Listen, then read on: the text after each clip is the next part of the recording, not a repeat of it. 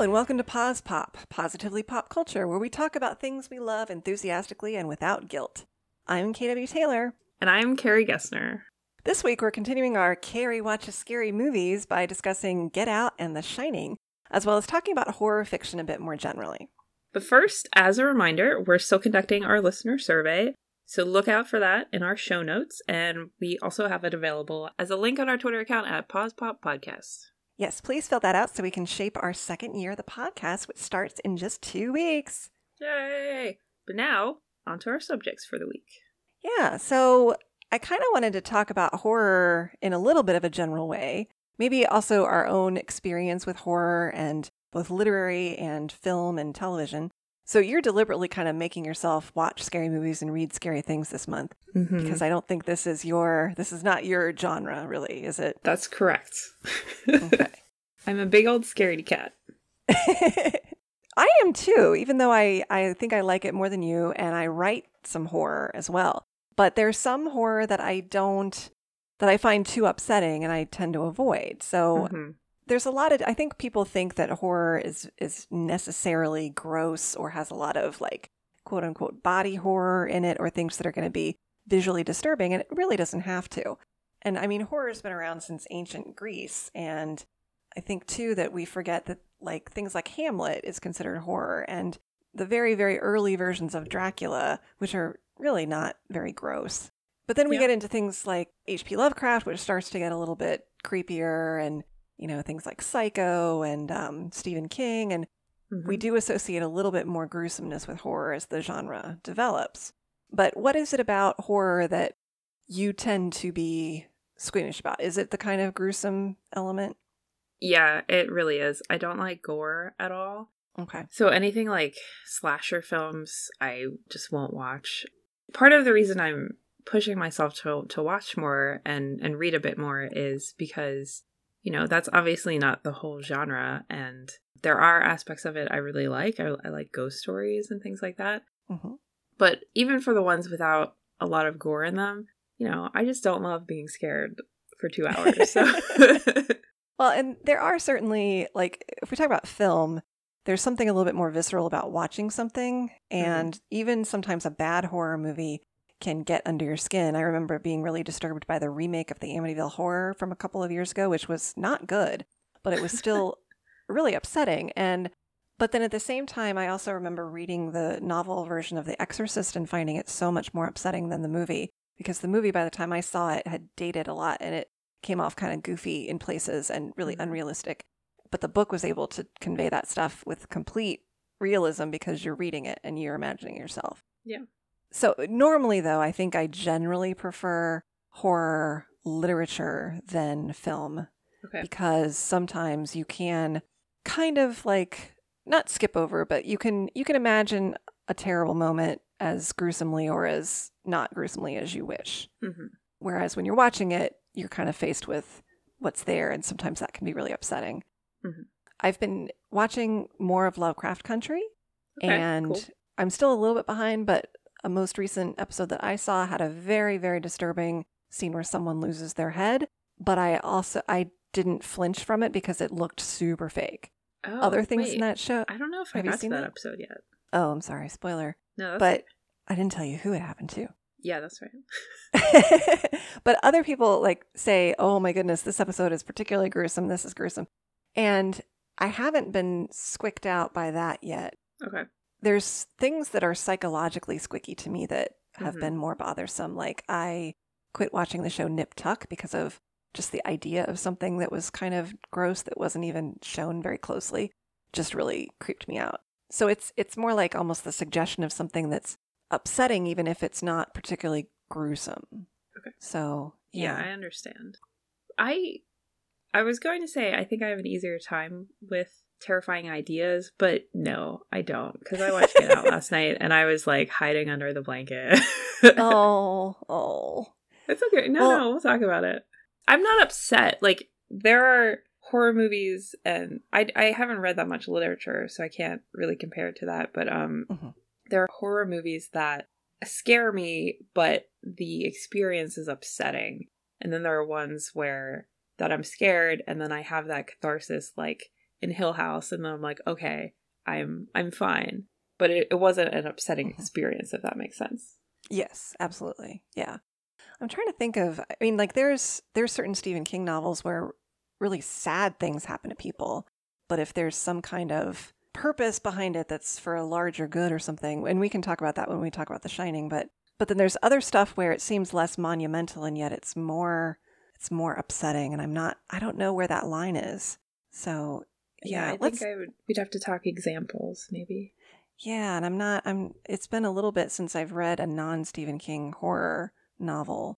I used to regularly work with a writing group that people would write horror for, and we knew it was a good story if someone said, well, that was upsetting at the end of it. Yeah. And so, like, there were bits in that group that still stick with me 10 years later, and I think that's, if you can be inventive with something that is psychologically, like, troubling, and I'm having trouble thinking, like examples are, but maybe let's transition to talking about Get Out, because I think that it has some of the hallmarks of, well, we can say whether or not we think it's gruesome. I didn't think it was particularly gruesome, but the ideas in it are super upsetting. So. Right. Yeah. So safe to say there will be spoilers for both Get Out and The Shining.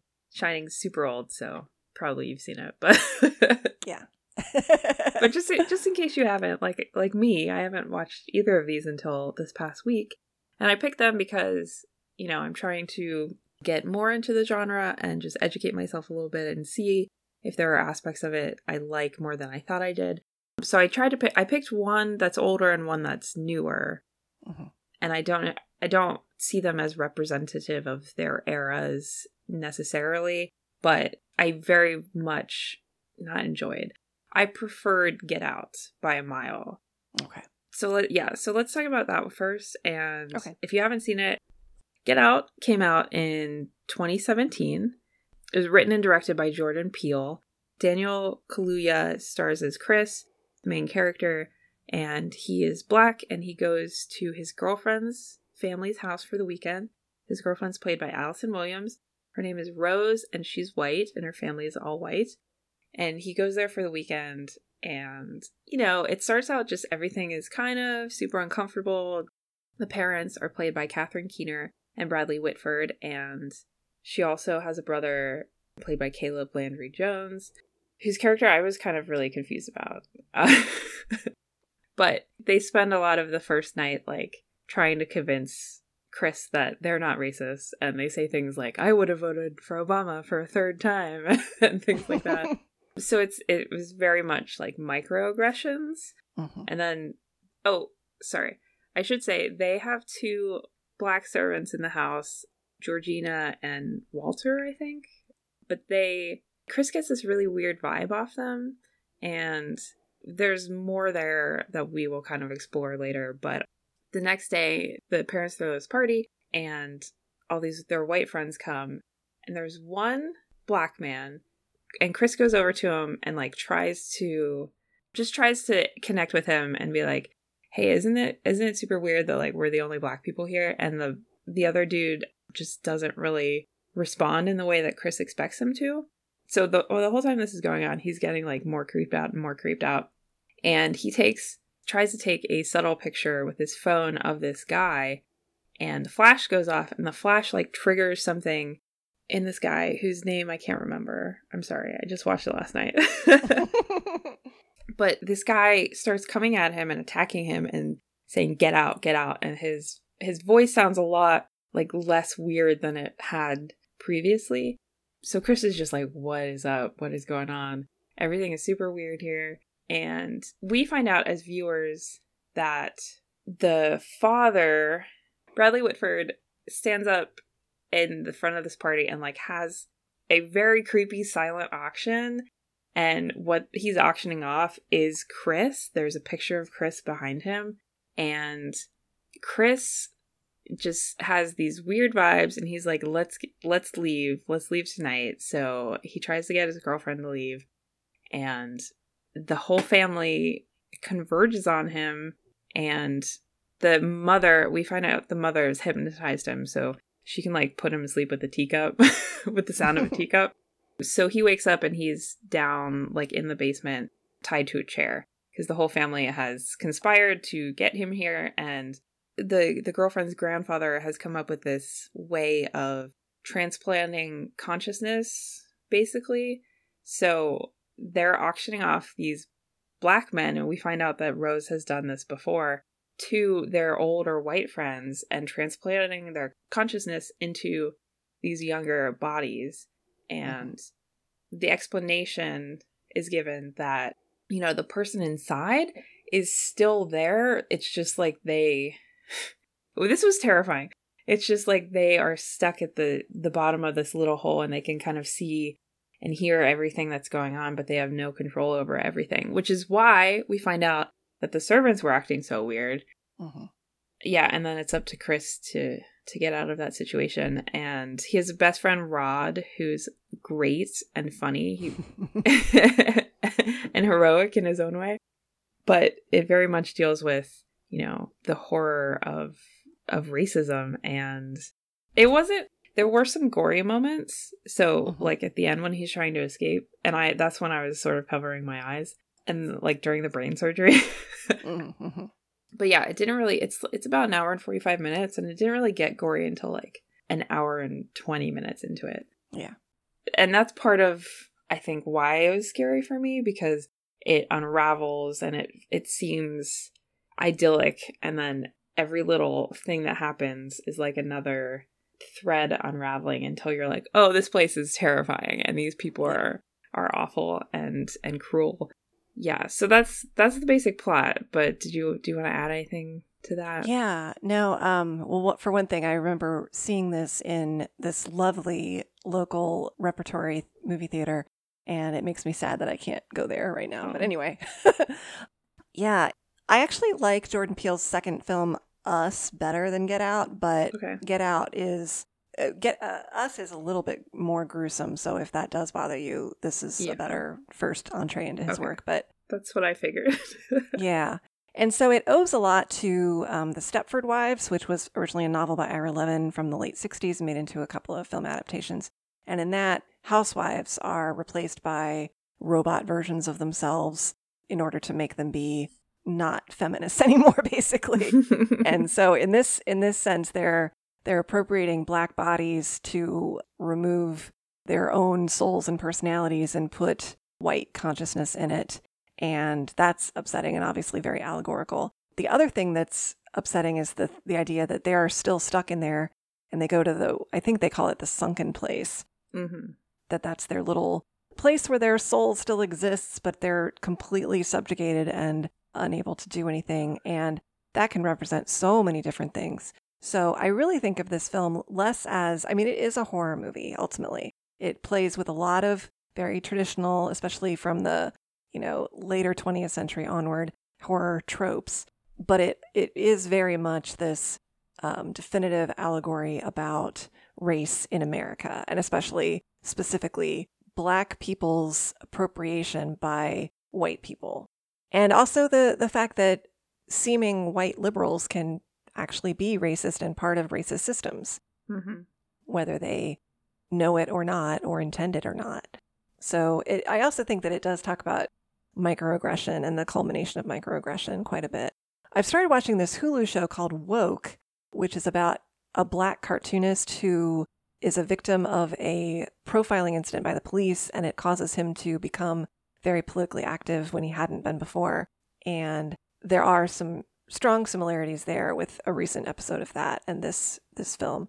So I think it was definitely a groundbreaking moment in cinema and entertainment largely, to start really, really talking about race again in ways that make it clear that there's still definite problems and inequities going on. So I think it's very useful, even if you're not a horror fan. But I think that doing it in the guise of a horror film is genius, because unlike just straight drama or even comedy, it's going to bring people in that may come for the horror, but they are going to get sort of educated along the way. But also, using a genre like horror underscores the dire nature of the problem in a way that other genres can't really do.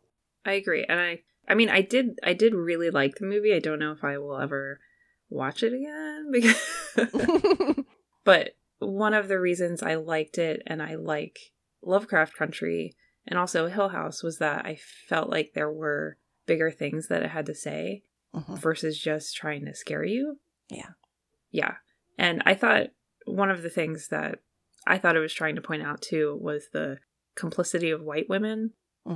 I wasn't totally spoiled, but because it's been out for 3 years, so I kind of knew a little bit about it. And I didn't trust the girlfriend from the beginning. I was just but like she's meant to be trustworthy and she's cute and she's funny and you know, she appears to try to, you know, soothe him and be on his side and like, yeah, my parents were totally in the wrong and like let's just get out of here and stuff like that. But there's a switch that flips during that car key scene. It was terrifying, honestly, because she goes from crying to just cold. And like the mom wasn't as bad for me because, you know, she's creepy from the start and the whole teacup thing. She's a psychiatrist and they have this whole thing in the beginning where she got her husband to stop smoking in just one session and she like stealth hypnotizes Chris in the same way. And she's like stirring this teacup. So the sound of the teacup is like what kind of triggers him. But like her complicity wasn't as scary to me because it was a little bit more expected because she's of the older generation and, you know, she had been in that situation of knowing everything that was going on and helping. But the daughter, Rose, that was surprising to me, but very, very meaningful because she knows better and she still chooses to participate in this thing. So yeah, I just thought that was an important thing that it had to say and that I appreciated that it said it. Yeah. And I want to also mention the casting of the family.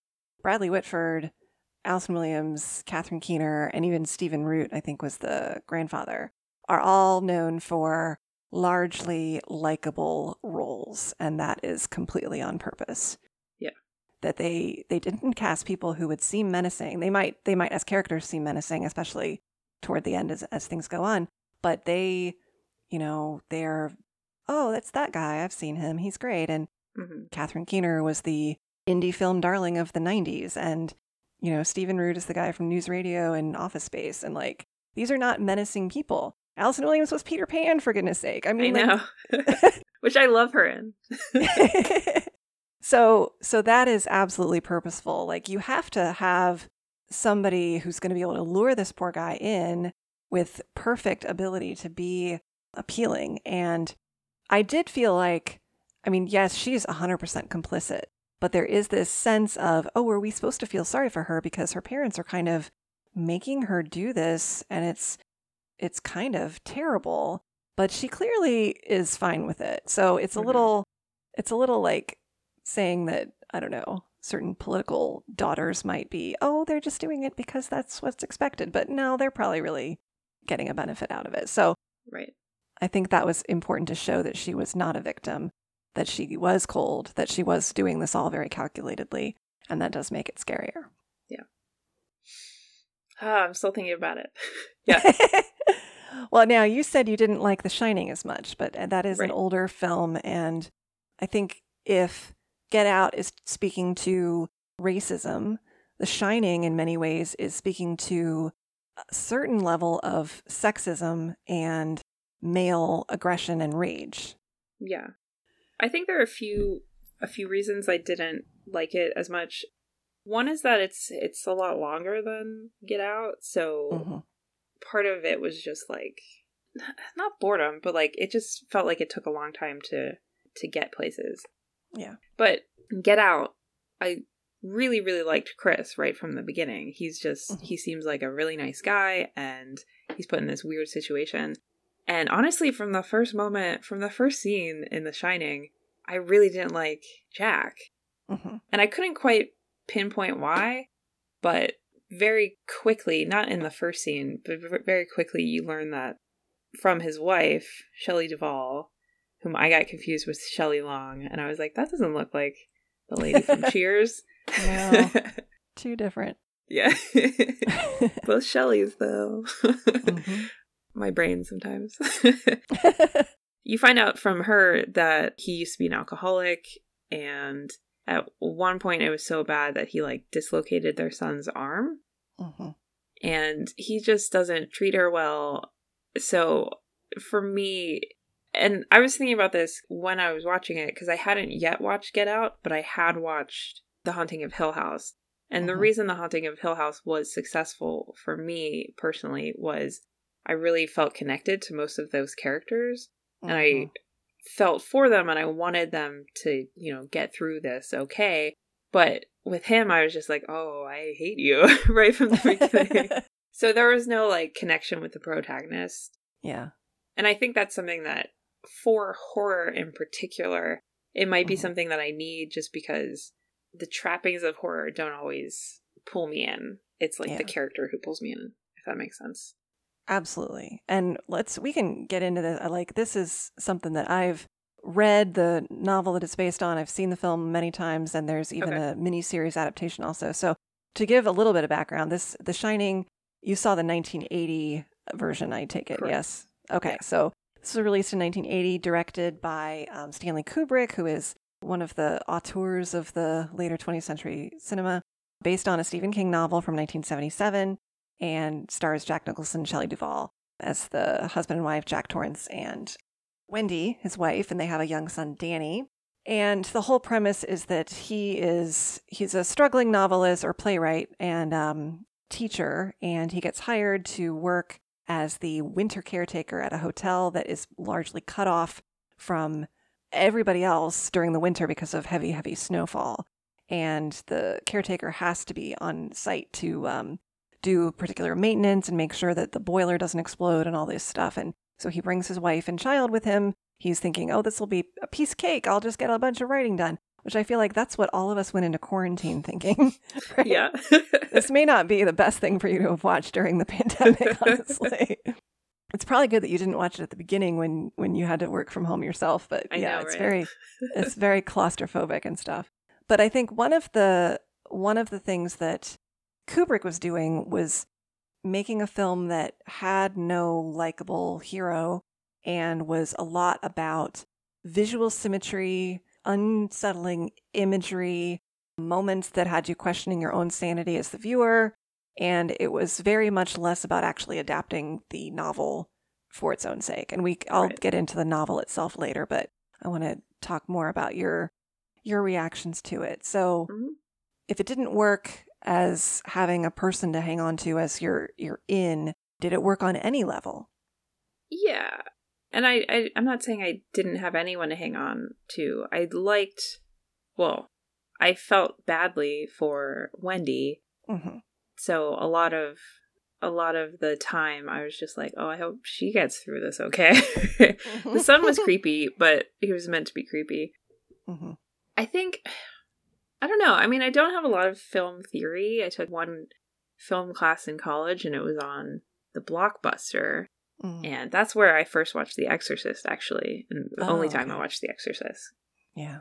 But, yeah, I think what I enjoy about film is the same thing I enjoy about novels, too. I like connecting with the character or seeing where a journey takes a character.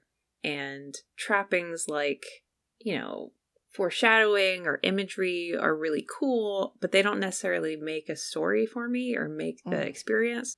So I think it just sort of left me a little cold in that respect, because I could tell that it was well done and that he was very into imagery and stuff like that. Mm-hmm. But for me, that doesn't mean a lot when it's not connected to a protagonist or a storyline that I am invested in.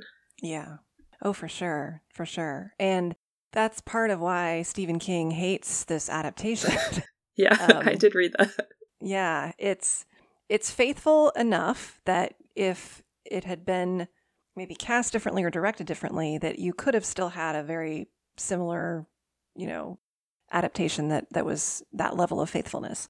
Mm-hmm. But he did take the human element way out of it. And Jack Nicholson as a performer is sort of like he he's a certain kind of personality, and that's what you're going to get. And if you direct him in a way that it's a very menacing character, that amplification of how he tends to act can be really off-putting, and it causes you, even if he's playing a hero or an anti-hero, that you're just like not going to really sympathize with him. And the same thing kind of with Shelley Duvall, where she's a little bit more of a stereotypically cast as a weaker character, and her most famous other role was as Olive Oyl in a live-action Popeye movie. So that's kind of her thing, is nervous women that are not very strong characters. So again, I'll get into the novel and the other adaptation a little bit, but in terms of some of the things that make this film a classic, I think, are that by taking away some of the elements that make it have a cohesive plot, because essentially it is a ghost story, right? They find that the hotel is haunted by either actual ghosts or at least echoes of past events that happened there that were upsetting. And the previous caretaker had also killed his family, because Jack eventually goes insane enough that he starts to chase his family down and seem like he's going to try to kill them. And so the ghosts and the presence of these sort of loops of time that exist in certain parts of the hotel, it's kind of a study in do recorded events by themselves, taken out of their original context when we view them again, do they have a horrific impact just by their being replayed when they shouldn't be? And so in some ways, this is a movie about movies. It's a movie about, if you take bits of films out of their context and watch them, does something about their being pulled out of time, maybe, or pulled out of space, or shown knowing that the people in them are dead, like, is that upsetting? And I found myself, like, sometimes if I'm watching something really, really old, I get caught up in the fact that, oh, these people are all no longer alive, and that's kind of sad, and it puts a little bit of a pall over it, even if it's not supposed to be a sad film. And I think Kubrick was just the type of filmmaker that didn't necessarily like people or actors very much, but he liked movies. Okay. So if you look at it like that, it's not going to be an effective horror film of the type that will connect with you emotionally, cause you to care about the characters, and give you any sense of catharsis. It is an exercise in observation and a meta-narrative on filmmaking. Which is cool. Just not my thing. Right. It's cool, but it's also, like, even though I really like this film, I also really see its drawbacks. It is not for everyone. So I do want to go back to the novel a little bit. The novel makes Jack a lot more likable. He's much more relatable. It's in his point of view a lot. He is nowhere near as over-the-top creepy as Jack Nicholson, which makes it scarier when he does lose his mind. Wendy is also a self-actualized, quote-unquote, normal person who is, in effect, the heroine of the second half of the novel when Jack goes crazy and she saves their son. So Stephen King, when he was frustrated by Kubrick's adaptation for years, he was like, this wasn't what I want. This is not what I meant. He commissioned his own miniseries adaptation from 1997? Yeah, 97. And it's got some cheesiness problems with it because it is a TV movie and it's made in the late 90s. But it casts Steven Weber as Jack. And Steven Weber was known for being a comedic actor on sitcoms. He was very likable. He had that same sense of when he loses his mind, you actually care, because that wasn't really who he was as a character.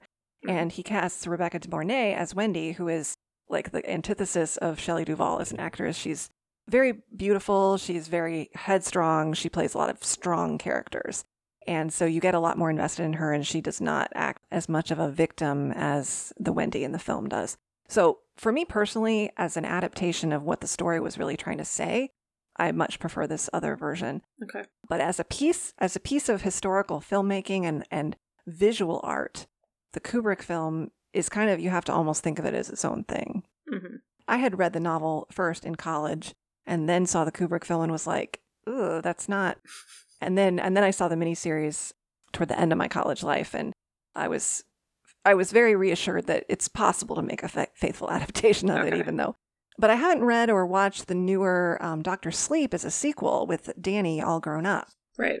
I haven't either. Yeah, and I think I want to try to read that and watch that. But the thing that's interesting about the film is the original film, people interpret it wildly differently and think that it's layered with all this conspiracy theory imagery, and there's been documentaries made about that. And so it's fun to interpret it, but I don't know that it's fun to watch it. Yeah, I was sitting there and I was just like, do people think this is fun? Do they have fun doing this? Well, again, I think it's one of those movies that it's quasi fun in that once you've seen it a few times, it's sort of nice to revisit it, I guess, to notice new things.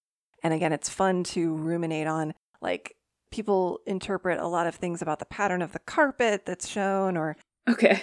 Yeah, I mean, it gets really granular, and that's interesting, but it's also, at a certain point, you may want to ask, like, what is the piece ultimately saying? And I think both adaptations and the novel all ultimately do say that there is something upsetting about male rage, and that terrorizing one's family, even if it's coming from some external influence like either alcoholism or ghosts or whatever it is, the effect is still the same, that you're going to either lose your life, lose their lives, and that one of the most scary things is someone kind of breaking mentally and kind of terrorizing people in a violent way. So is it a ghost story? Is it a slasher film? Is it a domestic horror film? It's kind of all of those. Yeah, that makes sense. I do want to say that I didn't find Wendy, I mean, I feel like you really don't like her in this movie. And I didn't find her too bad. I mean, I do think she was integral in getting Danny out of the hotel. And then Danny obviously saved himself in a way too. But yeah, I didn't think she was... Well, honestly, the whole movie, like every time Jack would do something weird or mean or be mean to her or whatever, I said to my roommate, I was like, just leave him. Why doesn't she just leave him? Yeah. But, they were stuck in Colorado with snowed-in roads where no one could get through. Yeah. So yeah, I've probably... She was the one I connected with the most because I really felt for her situation. Mm-hmm. And I'm glad, it ended well as it could for her and Danny. Mm-hmm. But yeah, I would be interested in seeing the miniseries, or I don't know if I'm ready to read the book, but in seeing how differently she's portrayed there. Yeah. And I also want to say that I can recognize that Stanley Kubrick's version is important in the grand scheme of filmmaking and everything. Mm-hmm. But I don't have to like it, and that's okay. Right. Oh, that's 100% okay. Yeah, I didn't mean to... No, for sure. No, I'm not. I'm just... I didn't think you were accusing me of that. I'm just putting it out there for other people because, there are things that are really important to certain genres, but you don't have to like them, and that's fine. You don't. And I think one of the important things about doing any kind of cultural criticism is knowing your purpose in consuming something, positioning it contextually, and you can pass qualitative judgment on it in terms of, its artistry and even your own personal taste. And I think that's 100% valid, believe me. Yeah. And I think it's one of those things, like if I was actively teaching a class on horror film, I would totally show this. I would absolutely show this, but I wouldn't necessarily assume that my students would all like it for its own sake, extant from its influence, I guess. Yeah. That makes sense. Yeah. I think you would actually, even though it is cheesier, you would totally enjoy the miniseries version. Okay. It's cool. Less creepy, it's more relatable, and you suddenly are like, oh, well, this is why she's still with him, because he wasn't that bad in the beginning. Right. Okay, cool. I will have to check that out. Yeah. All right, well, next week, it's our 1-year anniversary. We've got a ton of surprises for you, so watch your feed. Our theme music is by Joseph McDade. You can find me on Twitter at Carrie Gessner. And you can find me on Twitter at KW Taylor Writer. And you can find us together on Twitter at Pause Pop Podcast, where you can also find the link to our listener survey. If you want to email us, you can do that at positivelypopculture@gmail.com. Thank you for listening. Stay healthy and safe, and join us next time for another episode of Pause Pop.